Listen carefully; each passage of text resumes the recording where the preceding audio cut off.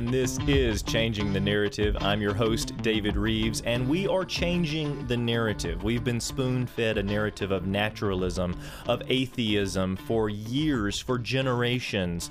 It all started when a man by the name of Charles Darwin happened to publish works, and he published those works as if they were factual about the origin of life, about evolutionary theory.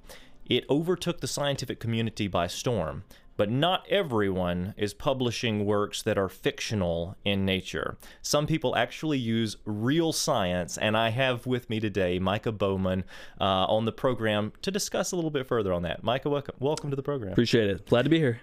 So we were talking just before we went on air about your dissertation. You just published the first chapter. You're working on your PhD at Baylor. Correct. You have a bachelor's, master's in biology. Yes. Tell me just a little bit about what the PhD is going to be about. Okay, the PhD the dissertation focus is really looking at using artificial intelligence, machine learning, deep learning for the purpose of biomonitoring. Okay. Biomonitoring just means we're using organisms that live in nature for determining, say, if a stream is healthy, if a lake is healthy. We're collecting organisms, and based upon what's living there, because some are very tolerant to pollution, for instance, some are not very tolerant. Based on what lives there, you'll know, is this healthy, is it not healthy? So artificial intelligence is just taking the world by storm right now. Yeah. So we're looking at, is that a feasible thing to use for identifying organisms in an aquatic environment? Which means we have to image them. Okay. So we're pumping water through a machine that has built-in artificial intelligence, and it's imaging everything that flows in front of it. Yeah. And then based upon a training library that's already been pre-built, it's able to recognize, okay, that's this species, that's this species. So in other words, we hear all about AI right now. It's become this new popular thing. And a lot of times AI is in the context of, oh no, the machines are taking over. Right. Which, of course, there is another side to this story. AI can be abused. But your point is you're able to use computers to accelerate research, whereas we might be looking at having 100 researchers on your team analyzing these different images, trying to figure out what biomolecules, et cetera, or we could tell the computer, all right, you learn yourself how to interpret all of this, and let's use you in place of 100 researchers that I would have to source, that I would have to pay for, that I would have to somehow find people willing to do all of this. And now science is able to accelerate because of the computers and the technology involved. Right. And that is the main focus, the main reason we're looking into this is to speed up the process. Okay. Because data acquisition, you need the data. You need to know how many of each taxa are there so you can know if it's healthy, you can know what remediation's needed if it's not.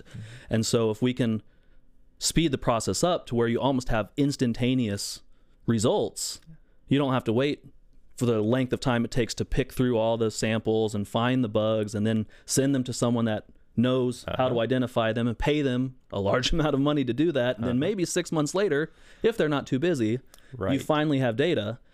This can be almost instantaneous. Wow. So it's really going to speed up that process of finding out just how healthy these bodies of water are. Okay, is this something where you can purchase server space to do the calculations, or how does this work? Do you have internally in university the resources to do this? There is a company that we work with, and so my professor has paired up with them, teamed up with them. They've received grant money, and they've built a machine that has that. And so the software is part of the machine that you get a laptop with the software downloaded, and so they're kind of hosting that software right now. And then you use that to build your training library. So I'll find all these organisms and I'll see what they are. We'll run them through and tell the machine this is what that looks like. Right. And so based upon the pre-trained library, it's able to pick out features from the image. For instance, maybe the intensity of the pixel, how many edge pixels there are, and various other, like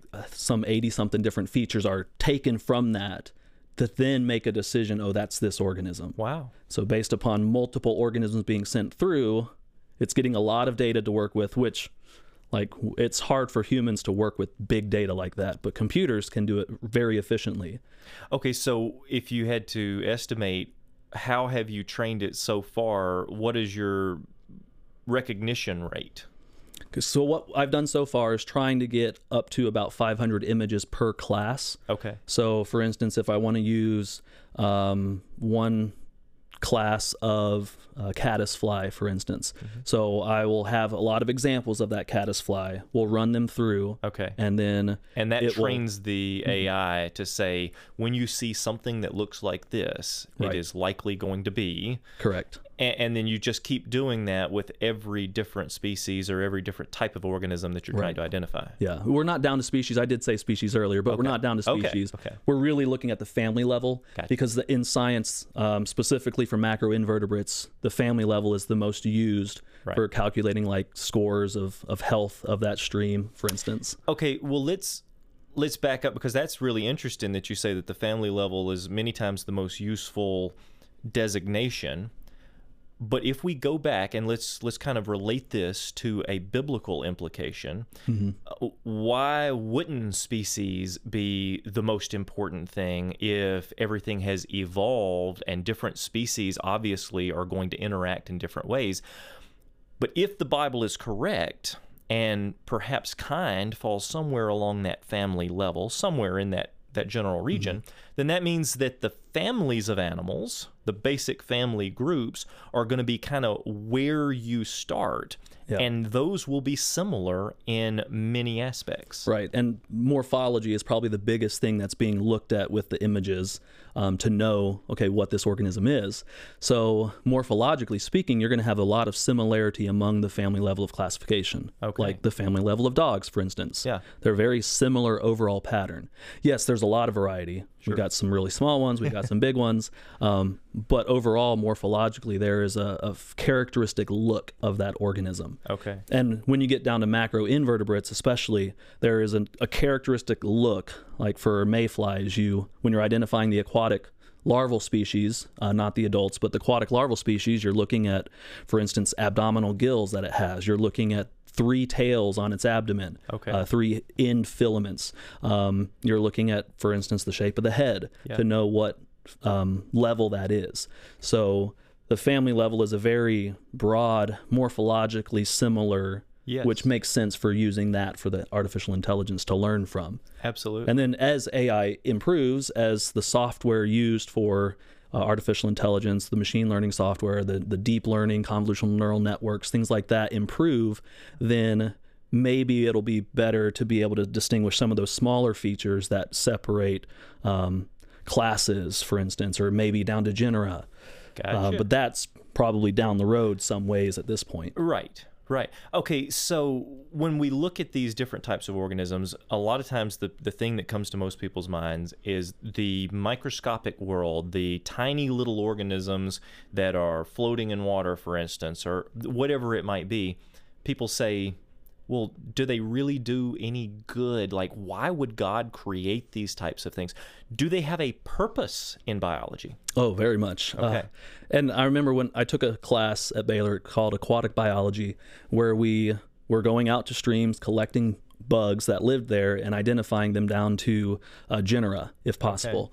And so I remember thinking, I knew there were bugs in the water. Yeah. But I never knew how much diversity and how much life there actually was. So to go out there and collect and then be able to look under a microscope and see, honestly, the complexity of them. Yeah. We think about small things like, okay, those are insignificant to us. A lot of us don't care about the bugs that live in the stream, but they're significant to God. They're something He created. So He put design even into these small creatures. And one of the groups that I really like are the caddisflies, because they build cases. They build little homes. So as soon as they hatch out of the egg, these small little instars are going to build this little case, and they grow it with them. And the cases are intricate. Some of the cases are made of tiny little pebbles. Some are made with snail shells, snails that have died, and they piece these snail shells together. Some are made with pieces of leaves that they've cut, and they put them into like a square shape, and they build that square bigger as they grow. So how do they know to do that, first of all? It's this tiny little bug, which doesn't know anything about anything, but it's building structures, houses to live in. There's even a lady that will take these pupa of the caddisflies, and she will put them in aquariums, tanks, and actually put like crushed up jewels, like jade or and allow them to use those jewels, and then to she build sells them as jewelry. So it's cool. Like, okay, and see, this is something that, I mean, you know, I've seen photos of these types of things. How do you spell caddis? Caddis, Caddis. Caddis. See, I'm gonna have to Google this afterwards. Caddisfly jewelry. I want to see a photo of these things. How big are they in general? They range based upon the species. Some of them, obviously, and based on the instar, because they have a hollow metabolist growth, meaning they're going to pupate. They're going to have the egg, the pupa, and then various larval stages.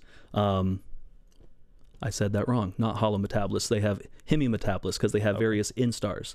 Okay. I might be wrong about that too. It's been a couple semesters since I took that class, but they have various instars and they grow between each of those instars. Yeah.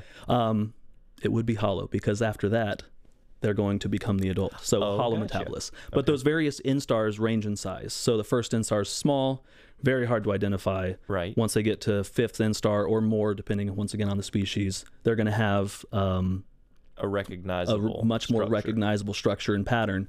So you typically use those for identifying. But yeah, those cases can be very small, but then they'll keep growing them as they get bigger and bigger. Wow. Again, this is something that a lot of times I love focusing on animals. You and I have, we worked together. We produced a video series called God's Living Treasures, Animals of Alaska, with Dr. Job Martin.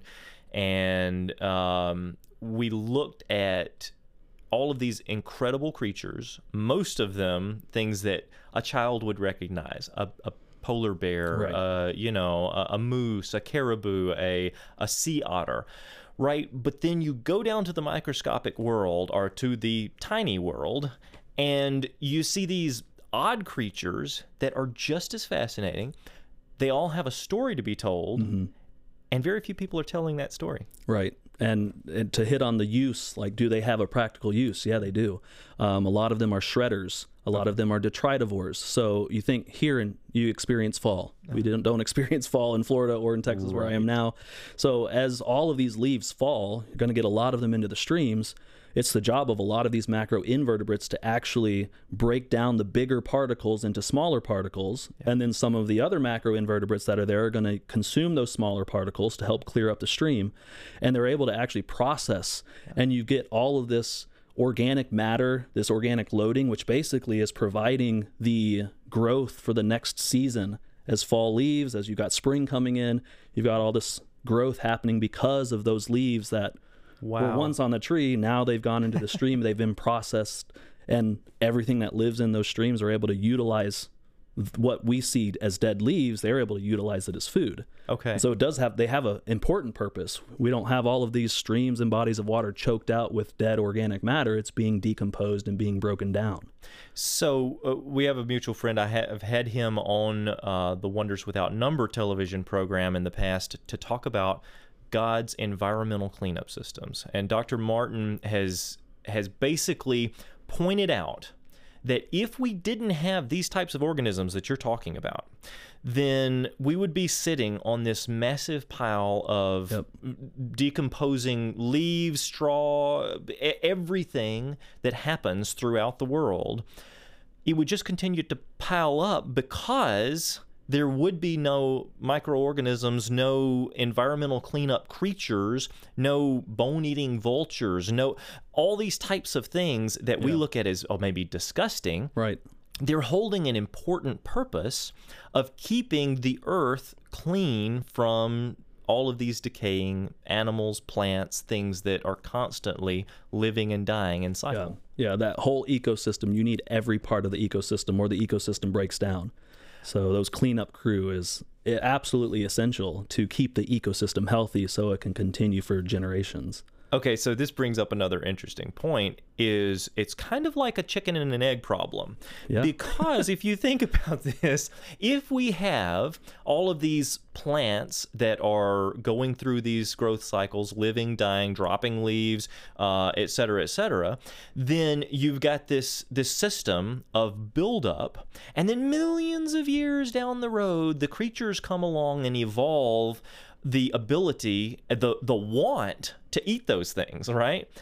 Well, wait a second. By then, we've already got a problem. Yeah. So you actually have to have these things living, created in a simultaneous nature, together with each other, in order for this system to work purposefully and productively, right? Right. Yeah. Can you imagine trying to be God and think of all of that? Yeah. Like, okay, what do I need to make this work?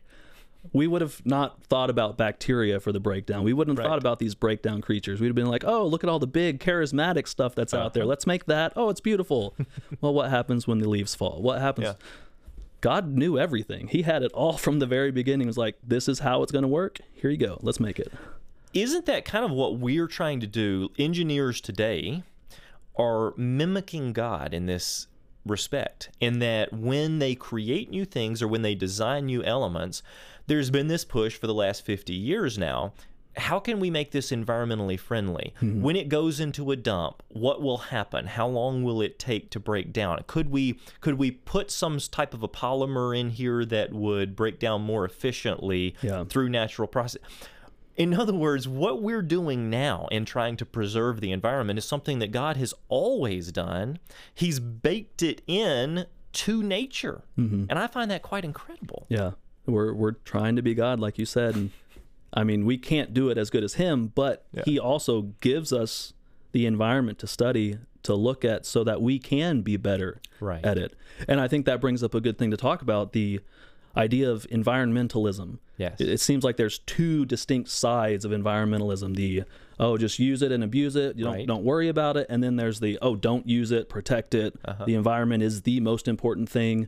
But as Christians, we need to follow right in the middle, be in the balance, and say, no, God gave us the earth for our benefit, the dominion mandate. We're supposed to be in dominion. We're supposed to subdue it, use it for our benefit. But at the same time, we ought to care for it. Yeah. As Christians, we ought to do our part to help the environment to stay pristine, so that way we can continue having it for successive generations. And so finding that balance, finding that fine line of not just using and abusing it, but using it for our benefit, because we're supposed to. That's why God created all of it and put us in charge of it to use it, but being able to use it wisely, be a good steward of what it is that God has given to us. So true. And that's where we're kind of getting into basically climate change, environmentalism. And when you break it down just like that, it kind of becomes clear.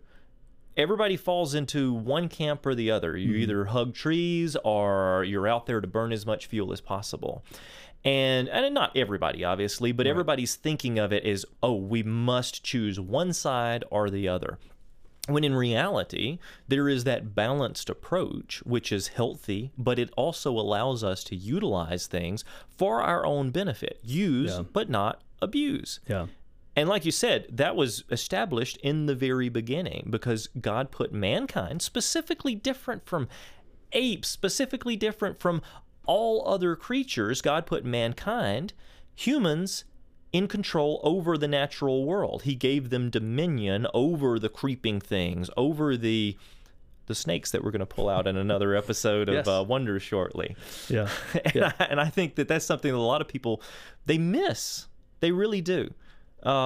If only we were to take a balanced approach, how much more would society benefit? Because we would be looking at both sides of the story. We would be saying, how does this benefit us as humankind? Mm-hmm. And how does this affect the environment? Yeah, that's wise. And you were talking about us being separate from the animals. We're the only creatures that are able to study what he's created, so we can make those decisions and be wise with what has been provided. What you're saying is that the chimpanzee doesn't sit around philosophizing over climate change. Exactly. So biologically speaking, and this is kind of your expertise, we're seeing a lot of different creatures, and those creatures appear incredibly engineered for the purpose which they seem to fulfill within ecology, within nature. Is that what you're finding? That is definitely what you're finding. And if you think about, for instance, invasive species, there are so many niches that need to be filled within an ecosystem. Okay. Every part of it, all the breakdown crews, etc. And if you have, for instance, another species that's brought in, which has a similar niche to something that's already living there, they both can't work. Like they both can't be there. So there's competition taking place, and oftentimes the invasive species, it's called invasive because it's out competing the one that's native to the area. And so it drives that one out, and you're just left with now the invasive species filling that niche, because every niche needs to be filled. And so you've got every single part of that ecosystem running how it's supposed to. When God originally created it, he created everything to have a niche, everything to fulfill its purpose. And if any part of that niche is gone, the ecosystem breaks down. I had a friend, it's a mutual friend actually, on the Wonders Without Number television program a few years back, Dr. Jim Johnson. Okay. And Dr. Johnson pointed out something very similar to what you mentioned that actually worked in one case beneficially, and it was in the case of the Black Plague. Okay. The Black Plague was absolutely devastating Europe. And many people, many historians and scientists agree that a good, I guess, one of the major contributors were this species of black rats, that they were carrying, they were carriers of the disease. Well, Dr. Johnson points out that there was a particular ship that was sailing from, I believe it was Norway, that brown rats, who were much more competitive for food sources than these black rats, had gotten aboard of. They were on this ship. This ship sailed down to an area in Europe that when the rats got out with all of the other the packages, the cargo, and all of that, the brown rats began to outcompete for food, for everything. The black rats. The brown rats are not carriers of that disease. Okay. They were not able to transmit it. And so therefore, they actually suppressed the black rat population, and they suppressed the Black Plague. Yeah. So in other words, there are always these considerations, and sometimes they work in favor, but many times there's something that if we're introducing things, it's harmful to the environment. Yeah, it can be very bad. I had the opportunity when I was doing my master's to go to the island of Vieques off the coast of Puerto Rico and do some research there for a 2-week field study. And they had introduced rats. Was it rats? No, it was mongoose. Okay. Into the island to help take care of the rat problem that they were having. Yeah. But the mongoose, basically, they didn't eat the rats. They've instead been actually eating all the sea turtle eggs that have been being laid there. They're hunting at different times, and the rats are hunting, so they're not even out at the same time. So it was just a complete dismal failure where, like, as humans, if we're doing that, we're using biological control to try to control some other pest, for instance, we need to be careful doing that. We need to think through everything, and it's probably best that we don't do that. We find other methods to control pests. There are multiple examples in history of humans trying to step in and here's a new species introduced to the area and just gets out of hand. Right. Maybe wise. God is in control, and maybe we should try to allow him to obviously work through us, but kind of be in charge. Yeah. Okay, so tell me just a little bit about second chapter of your thesis, of your dissertation, is going to be on? We're going to be looking at larval fish, using artificial intelligence for identifying different larval fish species. Because larval fish species are so small and not a lot of morphological distinction. Color is very important for helping to determine what species they are. So by using artificial intelligence and pictures of these small organisms, seeing if it can pick up on the small little details that maybe the human eye misses, or the human eye, like you have to be trained for a long period of time to be able to recognize those things, seeing if it can do a better job at that. And we're going to run some different types of artificial intelligence. We're going to compare support vector machines to convolutional neural networks, possibly random forests, which are all just types of classifiers to make a decision on, is it this species or is it this species? Or class, not species, but is it this group of organism or is this group of organism? So we'll be testing that. We've already got a lot of the data collected, going through the analyzing process so we can write that up. But that'll be the next chapter that we're looking at. Interesting. And let's kind of wrap this up by bringing it right back around to AI, because what I'm hearing is you are using technology to help with scientific research, right? But in the end, it wasn't some computer that thought up, oh, maybe we can use this, to do that, to do that. It is human intelligence that is saying, well, we could utilize this technology, and therefore allowing computer technology, which we created, by the way, to assist us in tasks. It always comes back to human intelligence. Right. And that is something that a lot of people said, oh, well, human intelligence will be surpassed by artificial intelligence at some point in the future.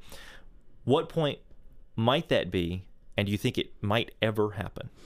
I don't think so. Okay. I think if it were to happen to where it could get to that bad, I think God would come back before then. But you're right. Like, we are the ones writing the software, writing the code, which is not easy. If you don't know anything about coding, trying to code in Python, or which I like that coding language, because it's Python. There you go. Or trying to code in R, like having to know how to code is difficult. And humans are the ones that are using that intelligence to create the code that then the machine learning, the artificial intelligence is using to make its decisions. So you're right. It always goes back to there being a human intelligence, which was given to us by God, the supreme intelligence, saying, hey, here, have dominion. You can use all of this for your benefit.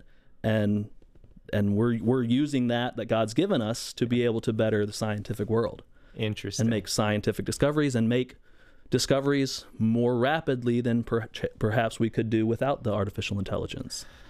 That sounds like a good plan. If we always give glory to the Creator, use what He's given us wisely, then we will be amazed at what we see in our daily lives, and throughout the universe, we're able to explore His creation more effectively. Thank you, Micah Bowen, for being here, and I really appreciate it. I can't wait to pull out some snakes on the other TV set pretty soon here. We're going to have you back again. And thank you for joining us on Changing the Narrative. I'm David Rives, and until next time, I want you to keep looking up, because truly, the heavens declare the glory of God.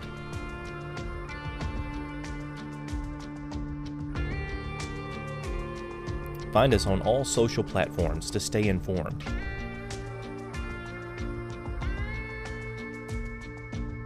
Watch Genesis Science Network 24/7 for free on Roku, Fire TV, and on our website.